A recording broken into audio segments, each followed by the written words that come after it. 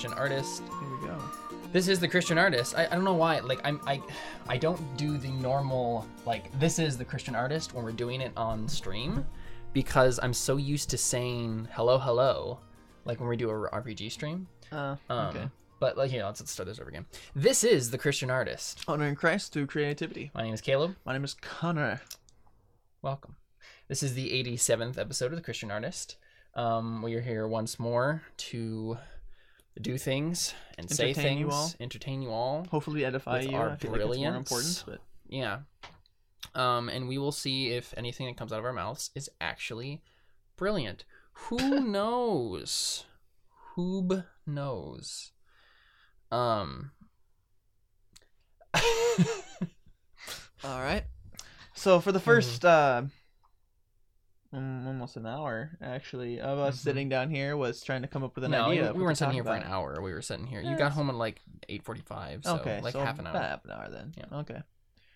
So, but here we are. We finally came up with an idea. Yeah. Caleb wrote a short story called "Spend a Winter in Hell." Ooh.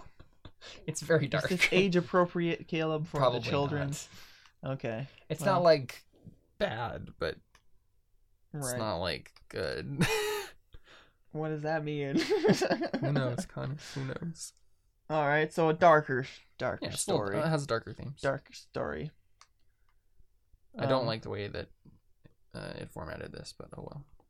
So he None of you wrote get to see it. and he couldn't come up with an ending for it. So we figured we would brainstorm endingless. What the ending would be. I recalled the idea for this story. I don't remember it being dark. Do you remember the idea? Tell me what you think the idea for the story is. It's a blind guy, Mm-hmm. and he's blind. Yep. And that's not an idea for a story. That's just a blind guy. There's this dude who comes into his house or something, and that is a true statement. Threatens to send him to hell. No, but he tried. That's what I thought. That's okay though. All right. Yeah. So I'm trying to pull up the chat here because I realized I don't have my laptop in here right now. It's fine. But that's the thing. I can't talk to Carly because Carly's watching this right now. Yeah. Well, what do you want us to do? You should like get your phone out or something. Okay. And like go to Twitch and go to my thing. I'm not wearing the shirt inside out today. That's pretty nifty, huh? Or not inside out, but backwards. Yesterday. Why were you wearing? I went to church with this shirt inside out. You went to church wearing it backwards? Yeah, wearing it backwards, but I was wearing a sweatshirt the whole time. Okay. So it didn't matter. That's okay then. Yeah. It's fine. All right. Okay, what am I doing now? Twitch.com? Yeah. Actually, you need the app. Never mind. It's not gonna be worth it. I'll just have it up on my phone here. All right. Hopefully my phone will not die. Nifty. You know what? I'm just gonna do it the other way around because I don't need this Kindle for actually like reading it. I can read it on my phone. That's probably an easier way to do it. Okay, we'll do that then. Do it on here. Anyway, that's completely irrelevant to not the. Yeah, sorry guys. This is like very last second for us. This is just like us basically just being like, right, Christian Artist. Here's the thing. I haven't been feeling well today too, so I kind of just like sat on this futon for like an hour while I was waiting for Connor to come home and just kind of like felt miserable. So, bear with us. Wonderful. I'll next week will probably be better. But it's fine. It's fine. Cool. Because I just want to be able to see if Carly's saying things. Because Carly's cool. And I want to make sure that I can see if she's saying things. If you said anything up to this point, I probably haven't seen it because for some reason on Twitch chat loads weird. I will try to edit all of this out for the audio version. That's wonderful. That sounds like a great idea. Yeah, I'll do that. Anyway, so we are going to be reading through my half-finished short story, or maybe 3/4 finished short story. I don't know how long this is going to be. I wrote this, oh gosh, 2 years ago now. It's been a while. And it's been kind of like just sitting in this half-finished state for quite a while now. And so I don't know, I have no real idea on how to end it or like even like where it was going exactly. I like it and I like the things that happened in it, and I have a general like I thought I did some good foreshadowing for like the climactic like oh gosh, oh no sort of scene, but now I don't know how to wrap it up. Like after the twist happened, I don't know how to wrap it up in a good, concise way that is still foreshadowed. Okay, we'll just read it then. And so yeah, let's, without further ado, I will just read Spend a Winter in Hell. Manulf swore on his 2 good hands that he would send his children to hell. Oh, yeah. Yeah. They had tried to kill him again, foolish whelps. The first time it had been amusing, as had the second. After 6 attempts, Manulf had grown tired of the game. But this last try, this desperate, foolish move, convincing or bribing one of his most loyal men to betray him, they had gone too far. Manulf shook his head, feeling his aging bones creak as he stood up and started walking, leaving what was left of his former employee behind. He wasn't in the mood to bother with a proper funeral for the man, and there wasn't much left of him anyway. The sounds of the forest were as they always were. The cawing of crows, the wind in the trees, the crunch of snow underneath Manulf's boots. No one, not even the earth herself, paused in remembrance of the man who had just been murdered. The only eulogy Atreus had received had been a fleeting moment of nervous silence from the trees just after he had choked on his own blood. Manulf coughed up a bit of phlegm and spat, and that was the last he thought of Atreus. He could not see the crows, or the trees, or the snow, as the darkness surrounding him was impenetrable, but he had been without his eyes for long enough to find his way through the forest by other means. His remaining senses had become incredibly keen, but it was the power that let him walk as confidently as he did. He had traded his eyes to get it, and he had never once regretted that decision. He was stronger now, even in his old age, than he had ever been as a young man. That was why everyone still feared him, and why his children had tried to kill him. Their mistake. And thus, their consequences. Manulf flexed his fingers in anticipation as he felt a hot spot in the space around him. Yes, he should use it. Normally he would just walk, but he was alone, and he would rather finish this as soon as possible. He plunged his hands into just the right location, a crack between the dimensions, and then pulled the space apart. He felt a rush of wind as the air was sucked into the emptiness he had opened, and smiled. He stepped in the portal, a feeling of weightlessness suddenly overtaking him, and turned with an elegant spin. He pulled the crack closed again and then began to float in the void, letting the silent currents take him home. Oh, how he loved it here, in the winds. The freedom, the endlessness of it all. Here it mattered not that he was old or blind. He was in control. He decided where to go and what to do. Unlike the earth, which was cold and full of obstacles, both physically and mentally, the winds were his own. Eventually he would arrive and be forced to step back into the icy world, but for now he floated. Manulf thought about Bjard, the town he had lived in all of his life. It was his, just as the winds were his. Every person and every house lived because he willed it. He was in control of their lives, their destinies. His business ran Bjard, but just as it ran the rest of the country. His caravans sold everyone everything from here to the far side of the mountains, and he had all the money he could ever want. And yet it was the control that he savored, not the wealth, the feeling of absolute power. He was not an emperor, nor was he a king. He did not wear a crown, nor did he make official policies or give pretty speeches. He was simply a man, but he was the man who ruled the world. There, Manulf thought, sensing that the hot spot he needed was ahead. The winds were roughly the same size as the real world, a dimension functioning parallel to his own, though it was infinitely easier to travel through, and as such he had simply rode the current in the direction he needed to go until he had reached the spot parallel to his destination on the other side. He forced the crack open with his hands and spilled through onto the cold murderess they called the earth. He reluctantly closed the portal, though all he wanted to do was go back inside. Down that path lay madness, however. If one stayed in the winds too long, one never wanted to leave, and would become convinced that nothing else even existed. A dangerous fate to toy with. But Manulf had always been a dangerous man. The street he had come out of the winds onto was quiet. It was still relatively early in the morning, and Manulf strolled along its cobbled surface towards home. His children wouldn't be expecting any news about what had transpired in the woods for a few hours yet, and they definitely weren't expecting him to return, so this visit would be quite the surprise for them. For a fleeting moment he wished he still had his eyes, if only to see the look on Vevin's face when his son saw him. But no, Manulf had something far better than eyes. His house lay before him. He couldn't see it, of course, but he could imagine it in his mind's eye quite plainly. A modest building, painted a dark red, old in design and feel. It stood on a lonely corner where two unimportant streets intersected. One would think the man with every person's fate for hundreds of miles in any direction in the palm of his hand would have more flattering accommodations. But no, that wasn't Manulf's style.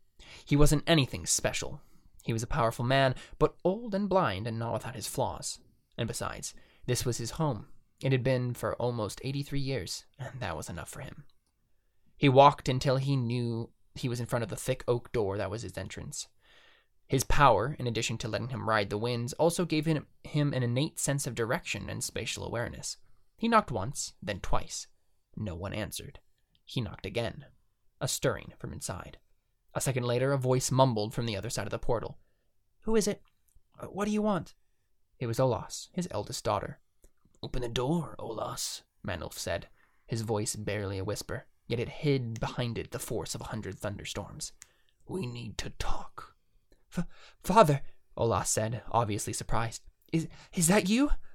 "Don't make me repeat myself, Olas." Manulf heard a lock turn, and the door creaked open. "Come in, Father." Olas stood just inside. Manulf imagined his tall, beautiful daughter, just into her 30th year. She was probably as pale as new snow. "We didn't think you were going to be back so soon." Her voice shook in terror, and Manulf smiled in response. "This was going to be so much fun." "Gather your brothers and sisters," the old man said, stepping in and hanging up his coat on the rack next to the door. He didn't need eyes or his power to remember exactly where the pegs were. "Atris is dead." And with that, he walked into the kitchen and proceeded to start tearing into a loaf of bread on the dining table. Olas scurried up the stairs behind him, and soon after he heard the frightened gasps and murmurs of the rest of his offspring. Manulf kept smiling as he ate the bread, savoring each bite and each whispered cry. He'd always enjoyed the fear, the sense of control he got every time another person bowed down to his superiority. He was a little bit of a megalomaniac that way, but he had lived with himself long enough to both recognize and accept these little flaws of his. The sound of footsteps began as his children descended from the second floor. Olas, of course, then Vevin, the eldest son, followed by Manulf's sons Jean, Bed, and Tornar, and lastly by little Uhtred, his second daughter and youngest child of 16 years. Manulf ignored them all, chewing on his bread as they filed into the kitchen. He could almost sense the anxiety, thicker than air as it swirled around them all. He let them drown in it for a few minutes, not saying a word as he continued to eat. They were all terrified, wondering what he would do next. This was the first time he'd ever confronted them directly after one of these attempts. For all they knew, this was the first one he had ever found out about. They wouldn't dare speak out of turn lest they incur his wrath.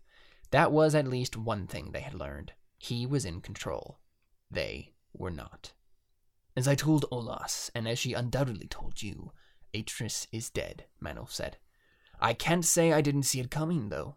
He was reckless and foolish. The greatest swordsman alive, yes, but a remarkably stupid man. Now, because of that stupidity, he is only the 27th greatest swordsman dead.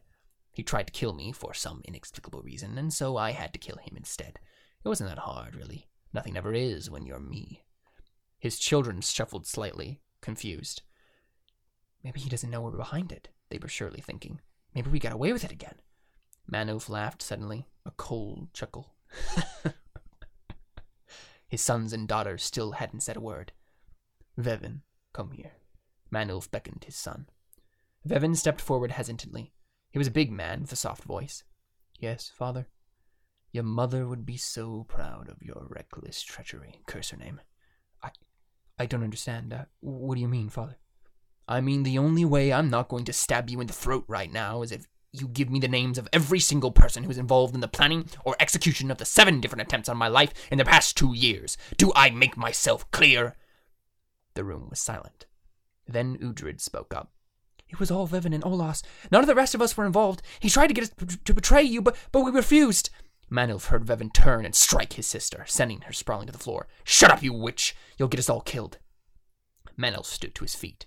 "I am willing to kill you all right now, every last one of you, unless you give me names. I want the head of anyone who has tried or planned to take my life. Any one of you who wishes to beg for mercy may do so. I may spare you." He was snarling now, so enraged that he was shaking. His idiotic, ungrateful mongrel children. He wanted to wring every last one of their necks. It was just them, father, Uhtred started screaming, but then degenerated into a gurgle of blood as Vebin drew his knife and slit her throat where she lay. Don't listen to her, father, Vebin said, trying to yell over the rest of his siblings, who were all blaming each other incomprehensibly. She was the one who got Atreus to try it. She persuaded him. It was all Vebin, Olas screamed. It was all him! And then Tornar was yelling and charging Manulf, drawing his sword with a scrip of steel on a scabbard. Manulf shook his head, always the impulsive one. The old man sidestepped his young, athletic son, drawing his own jagged-edged blade from its place at his side. What Tornar had in youth, Manulf had in experience. He kicked his son square in the head, sending him flying towards the wall. With a slash, he brought Olas down as well, who was screaming in terror. Jon and Bed were already running. Then Manulf tore another hole in the dimensions, but not to the winds. To hell itself. It was the most dangerous thing he could try, but he would not let his children get away with attempting to kill him again. They would all die, and if he loosed a demon, so be it. Sometimes he was selfish like that. There was gnashing of teeth, screaming, horrible cries of pain and anguish, and hideous laughter as well. It filled the small room, echoing out from the rift in space the size of a quilt. Manulf could feel the incredible heat. It engulfed him and made him instantly break out into a sweat. But it also gave him a shiver of pleasure. Olas was the first to go. Manulf hefted her by her neck as she squirmed, her own blood covering her hands, slippery as she tried to pry his fingers off. He yelled out in rage and threw her into the gaping maw, where she fell screaming into the mass of bodies in flame. He spat once into the rift and turned to find his other children, and then he felt a searing pain as a blade narrowly missed his neck, instead slicing through his face and his empty eye socket. Manulf cried out in agony, and then anger, and then pure unholy hatred. Tornar, standing a step away with sword in hand, hesitated. Manulf spun and knocked the weapon from his son's grip with a swift kick, and then grabbed a fistful of hair with his remaining hand. With a yank, he brought the boy's head down at the same moment he brought his knee up, smashing Tornar's face in. Then he was dragging the struggling boy towards the flames. Tornar tried to break his father's hold, grasping at Manulf's hand weakly, but Manulf ignored him and was soon at the edge of the portal. "Please!" Tornar cried out, almost a broken sob. His face was bleeding and broken.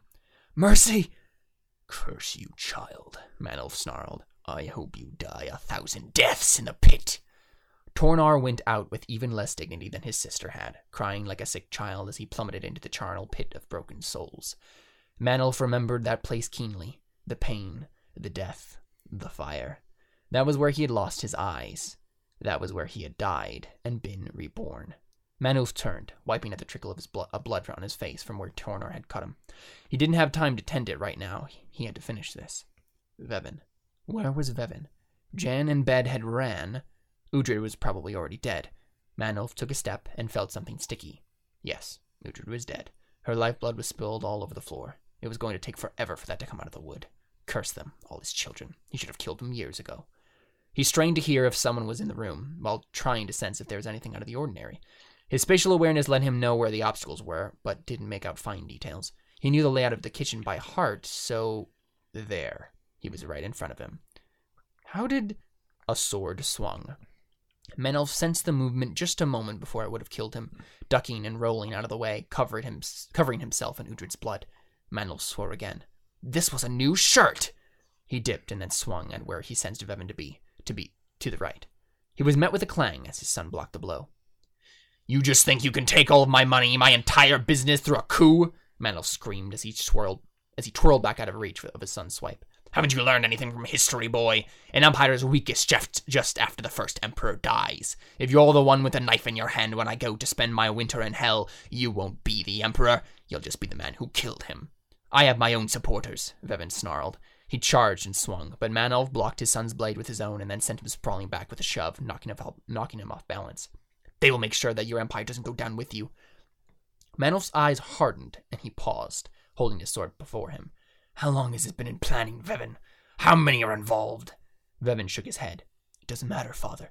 You won't live long enough to make a difference. Manulf did a quick analysis of the room in his mind's eye. He was standing between Vebin and the portal, filled with its demons and consuming fire. Luckily, nothing had noticed the leak and tried to find its way out into this world, but Manulf couldn't keep it open for much longer without risking discovery. And so he charged, howling with fury and slamming into Vebin with all the force he could muster. The boy barely brought up his weapon in time to stop Manulf's blade from tearing into his throat, but the force of the tackle sent both of them through the portal and into the flaming abyss. They fell for what seemed like an eternity, through smoke and ash and sulfur, until they crashed into the sea of bodies that lined the charred ground. Vevin hit first, smashing into one of the tormented and crushing her beneath his weight. Manulf made a more graceful landing, also breaking his fall with one of the bodies, but rolling and coming to his feet more quickly than his son, who lay dazed for a moment. The wretched souls all around them pulled back in terror and began crawling away, moaning in the continuance of their never-ending agony. Manulf snarled and swung at his confused son, a deep, dark hatred burning inside of him. How dare this child, this whelp, treat him like this? Vevin did not deserve to live for even a second longer. The swing of his blade was empowered by his rage, and had he connected, he would have surely severed Vevin's head from the rest of him. Unfortunately, he didn't connect. Vevin suddenly regained his balance and his clarity.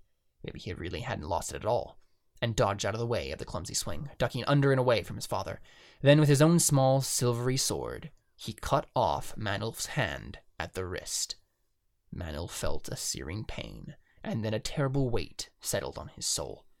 No, I need my hands. I need both of them to close the portal, to use the power. He had lost one of his hands. Manulf screamed, a blood-curdling, pain-racked scream, and then dove headfirst into Vevin's center of mass. They became a twisting pile of legs and arms, surrounded by the wretched souls of the dead, with their own pale limbs reaching, longing after something to release them from their pain. Manulf headbutted Vevin, and the boy was almost knocked out right there. But a second later, Manulf was howling and shoved his bloody stump of a hand down Vevin's throat. The boy choked and sputtered, but Manulf would not release him. Pinning him down with his body and holding his arm down with his one good hand and a foot, Manulf slowly choked the life out of his son with his bloody arm. Vevin's eyes rolled back in his head as he passed out.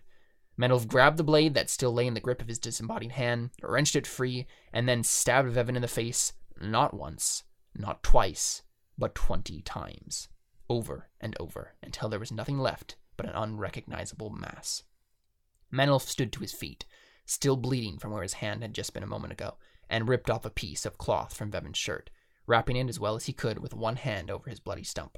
The hair in the back of his neck stood up, and with a chill, ironic because he was in hell, remembered where he was and who lived here.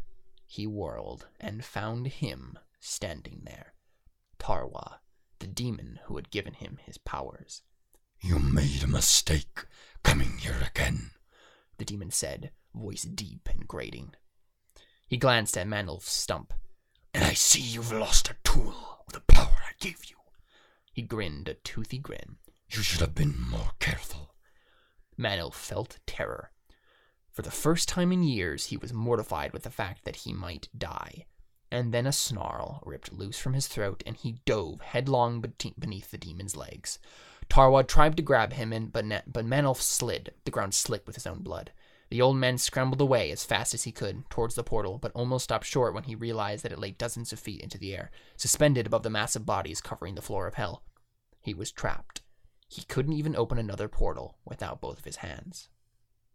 And that is as far as I got.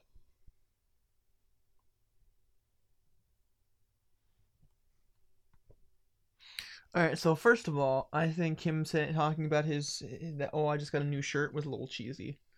And also, well, it was the idea that like he's so callous that he doesn't care. That's all he cares about. But he does care right now. He hates them. True. That's true. So I don't think he all he wanted to do was kill them. I don't think he was even noticed that there was blood on his shirt. Plus he's blind, so you know. And then there was one other thing before that. I'd like to mention the comments that we got. Oh, okay. So Carly Pinch first said, "Story time with the Powers brothers," and then she said, "Violent story time, very violent story time," and then Ethan wrote, "I'm scared."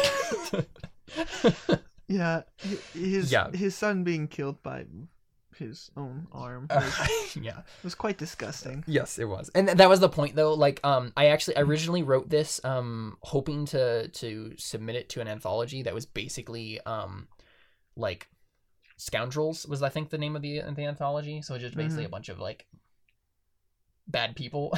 Right. And so that was kind of the point. But yeah. So the main thing I'm wondering is like, how do I wrap that up while fulfilling the promises that I had at the beginning, and Well, I still don't have know it be what satisfying. promises you've made. Well, okay, so the main promise and the twist of the story is Menel swore in his 2 good hands that he would send his children to hell. Right. Right? So that line sets up the fact that he would lose his hand. And now I'm just curious as to how to end it so that it's not just, because I mean, at this point he's basically killed all of his children and the other 2 ran away. Yeah, he also killed them in hell. I don't think that makes sense. What do you mean? If they're in hell, aren't they dead? No. And where did they go when they died? No, so in like hell? the wretched people who are like on the floor were people who had already died and then are bound Right, to hell. So where did those guys go? I don't understand. That's actually a good point. What I should actually do then is I should write a bit about his body basically just like ejecting this like shell that is the soul, like his son or whatever, Right. and then just joining the charnel pit to signify that that's what was happening. Or a body falls from the sky. Right. Yeah. I'll definitely put that in, I think. But yeah, like. I think he should die and then a body falls from the sky and that's his shell, or his soul. I mean, I think that's more interesting than his body ejecting a shell. I feel like that'd be kind of weird, and I feel like it'd be really mortifying to then him hear a crash behind him and, oh, that's my son's soul. Well, that's the thing. Like, as you can tell by the rest of the story, the point is kind of to be a little disgusting. Right. Like, that was kind of my goal with this, is to Right. make like, and this is the thing. Like, I'm not doing it because I'm like okay with any of the things that Menelf is doing whatsoever. Right. The point is that like this is human depravity on display, right? Like, right. And so I guess maybe the thing to do is to let Menelf get what's coming to him, right? Yeah, I mean, I was hoping that's what you'd say. But I just don't know how to do that exactly without just making it like, oh, he dies in hell, right? There has to be like a emotional resonance that happens. There has to be some sort of like point, right? Like some sort of thing where, you know, maybe like the demon says something like, you know, I'll give you your hand back if you if I take like what if he takes the power back? Or something. I think it'd be more interesting if you humbled him rather than killed him. Mm-hmm. I don't know how you do that with that being foreshadowed somehow. And that's the thing. I could go back, right? Let's send him to the winds.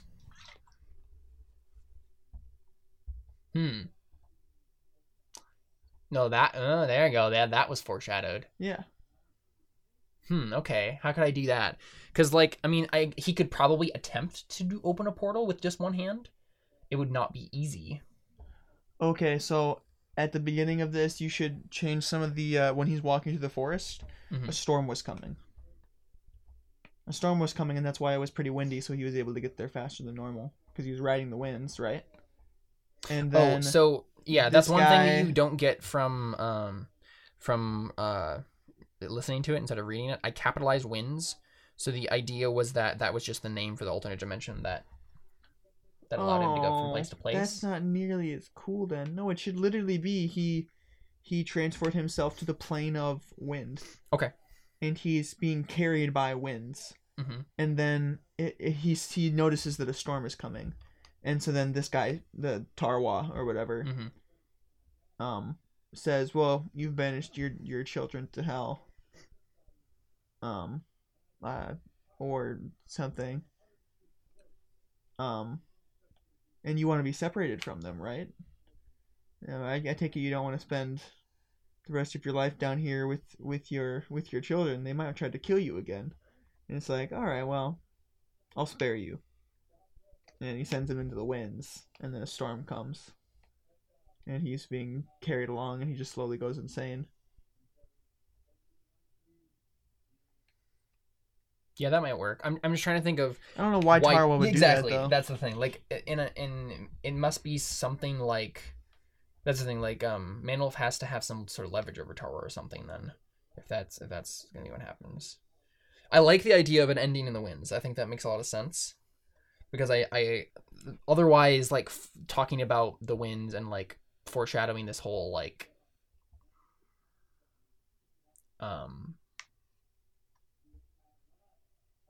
foreshadowing the whole you can go insane if you stay here. Why it's does he kind know of pointless. That was the first thing that I was like, what the heck? I mean, maybe Tarwa told him. Oh, okay, yeah, that makes sense. Yeah, he's the one who gave it the powers. Okay, yeah, I mean, I like those. Okay, so here, let me. What if Tarwa is like? Oh, and Ethan and Carly, if you have any ideas, feel free to pitch them. What if yeah, but what if like what's this guy's name? Manulf. What if Manulf? Not man elf. Manulf. Remember, M-A-N-U-F. he's not really afraid of this hell place, right? No. Neither is Tarwa. Mm-hmm. And so Tarwa looks around. He's like, everybody's in pain and stuff here, and a lot of people think that the demons, like as myself, can't be afraid or scared. As he says, a lot of people think that demons, such as myself, such as us, are not really afraid of anything, especially not this place. And he knows, he's like conquered this place in his mind. Like, he's no longer tormented by this place. Mm-hmm. And he pretty much says, but there is a place that does scare us. There is a place that does torment us, and that's the winds. And you know, that's losing power, that's losing control, that's losing your own mind or something. I don't know. I feel like this is kind of stupid to think there's a place that's worse than hell, though. Right. So I think maybe what it should be, now that I'm thinking about it, I think Manulf should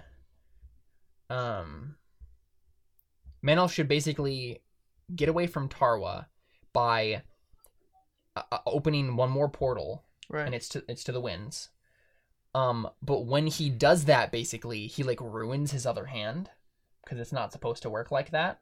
So he's like, it just ruins his other hand. So he goes into the winds, but he can't get out.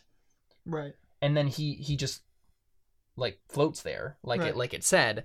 And then it gets to the point where like he, you know, that control he felt just slowly starts to melt away, and he gets more helpless and more helpless.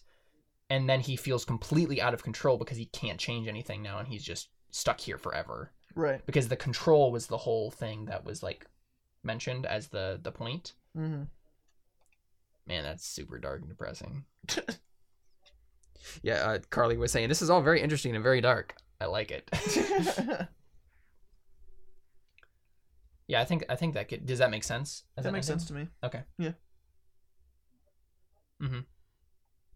I don't know. So how foreshadow the storm. Write this down. Well, that's the thing. I don't know if there needs to be a storm. Because... I think it'd be cool if it was then he was carried away so fast and all these different winds and... That's true. You know, he's blowing around everywhere. Everything's... It's a violent ending for him. Okay, yeah. Everything is raging around him and he's helpless. Mm-hmm. He can't even move his hands. He can't even see what's going on. Okay, foreshadowing storm. In the winds.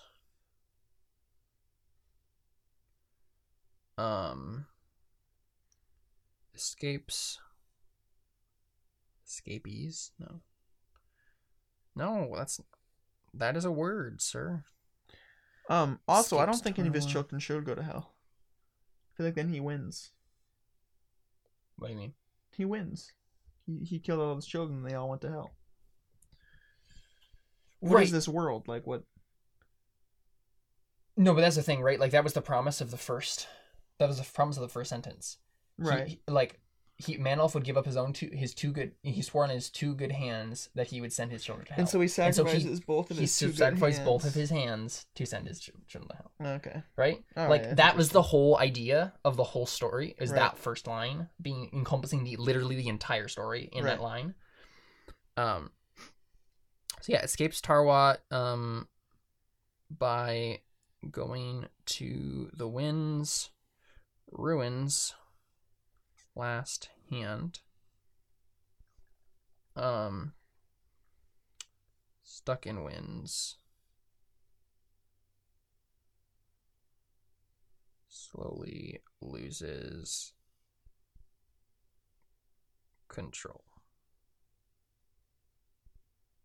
I mean, yeah, that's pretty much satisfactory ending right there. Except I want his children to be alive. But I don't know why they would be. I mean, 2 of them are still alive. Yeah. Jan and Bed. Bed's a stupid name. It's Bedd. Uh-huh. It looks better than it reads. Yeah. Does that make sense then? Yeah, I think it's fine. Cool. What do you think, Carly? Does that sound like a satisfactory ending to this? Does that like fulfill the promises that were given at the beginning of the story and like wrap it all up with a nice little bow? Or is it just dark and pointless, which is whenever I reread that short story, I remember how dark it was, and I Right. had kind of forgotten. And I was like, "Oh right, he chokes at his own son with his bloody stuff arm." Yeah. Wow. Okay, Caleb. That's I don't know what I was thinking that day, but very disgusting. yeah, I mean, but that was kind of the point. It was the point that this guy is a bad person and he's going to act like it. So, Mhm. And he was very angry. Yeah, I feel like because it's a short story, it leaves you like, oh wow. Right, but that, yeah, it's fine then.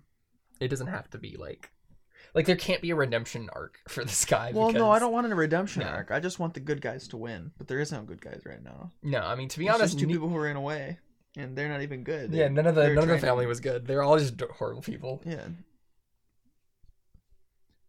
Yep. there's just no. There's just Right, no and that's the thing, substance right? to Like, this.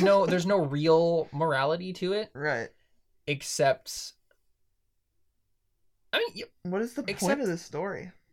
the point of the story is that it fulfilled its promises, right? Like, Right. Right. But, I could write any story and fulfill the promises. so I mean, I think the theme is like control, right? Like, how much are you willing to sacrifice for control? And if you go too far, then you lost yourself. Did he gain the whole world and lose his soul, Caleb? Pretty much, yeah. I mean, literally, he did, right? Like, that's his character is like he's the guy who rules the world, basically. Yeah, I guess I suppose you can write it in a way that's very satisfactory for him to die or lose control. Mm-hmm. If we're all like, you should emphasize when he's fighting him or when he like chokes him out, he just like whispers control, like even without my hand, I'm in control. Mm-hmm. And then Tarwa comes. And that's when he loses it. stops losing. Yeah. Stops having control, because that's the guy with the Lose control. it. Like, because Tara was the one who gave him the control in the first place, Right. and he's the one who can take it away. The control, choking out. Okay. Cool. Yeah, that short story has been like sitting there for like 2 years without an ending, and it's frustrated me every time I've looked at it, because like sometimes I would periodically like reread old stuff I've written, Right. and I always get to the end and then I'm like, oh no, it doesn't end. Ah, gosh. So Okay. cool. I guess that's that. Yeah, I mean that was a little bit of a short time, but I mean that it was a short story, so I guess that makes Yeah. sense. Yeah. So I mean, the main reason I guess this came up is because I actually reread it. I kind of was like looking at it today, because I have kind of gotten back into writing again. I wrote 2,000 words today, so that was good. Proud of you. Yeah. Because I basically what I did was I realized that the first chapter of To Look Skyward needed to be split into 2 chapters, and so it's gonna be twice as long now. But that's because like I needed to give the main character like a time to actually like do the thing he's good at. Before, like, I had basically just set up this like really long scene, like detailing like him preparing for this like debate that he was gonna do with this guy, and then I like skipped over half the debate and just got to the end of the debate. I'm like, no, like I need to show him like being good at orating and like being good at presenting arguments.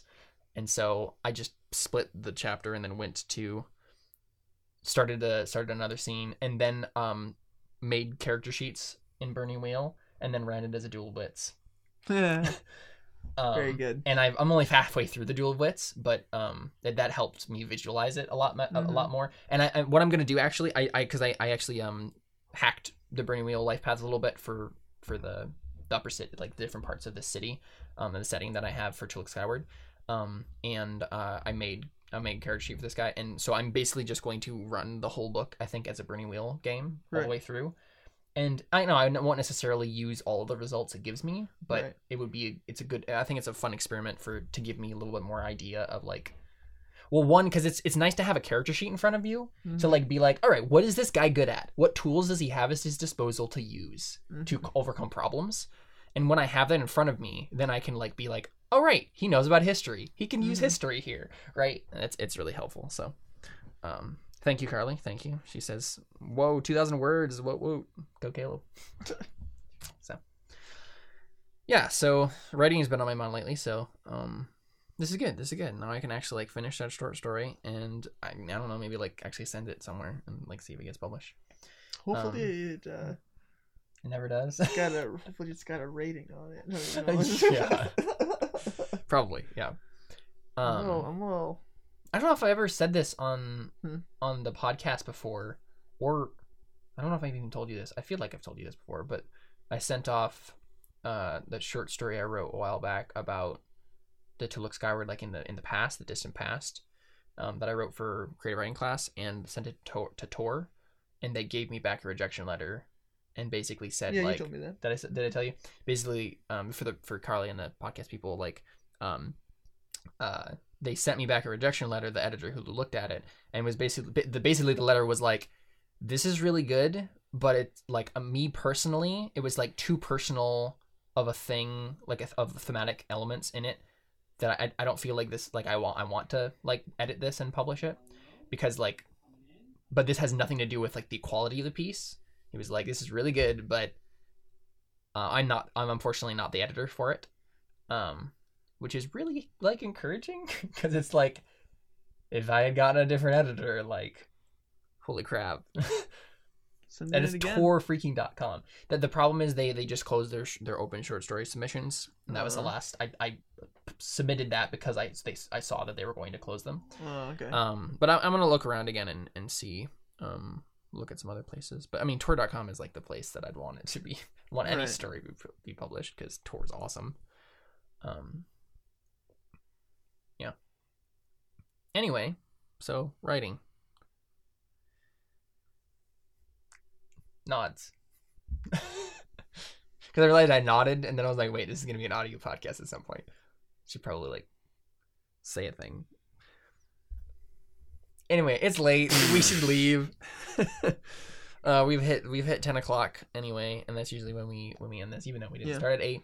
I still feel like we're like not giving our listeners what they need, because it's just this terrifying story of this old man killing his children, and he doesn't get what he deserves, you know, and it's like, but you know, he does go insane at the end, and there is a point to this story that he gained the whole world, and then he lost his soul. Right, and that's the thing. Like that's why it didn't have an ending. Is because I didn't know what it was. Right. I didn't know what the story was going to be about. I just knew that I liked the first line, and I wanted the story to be about that thing.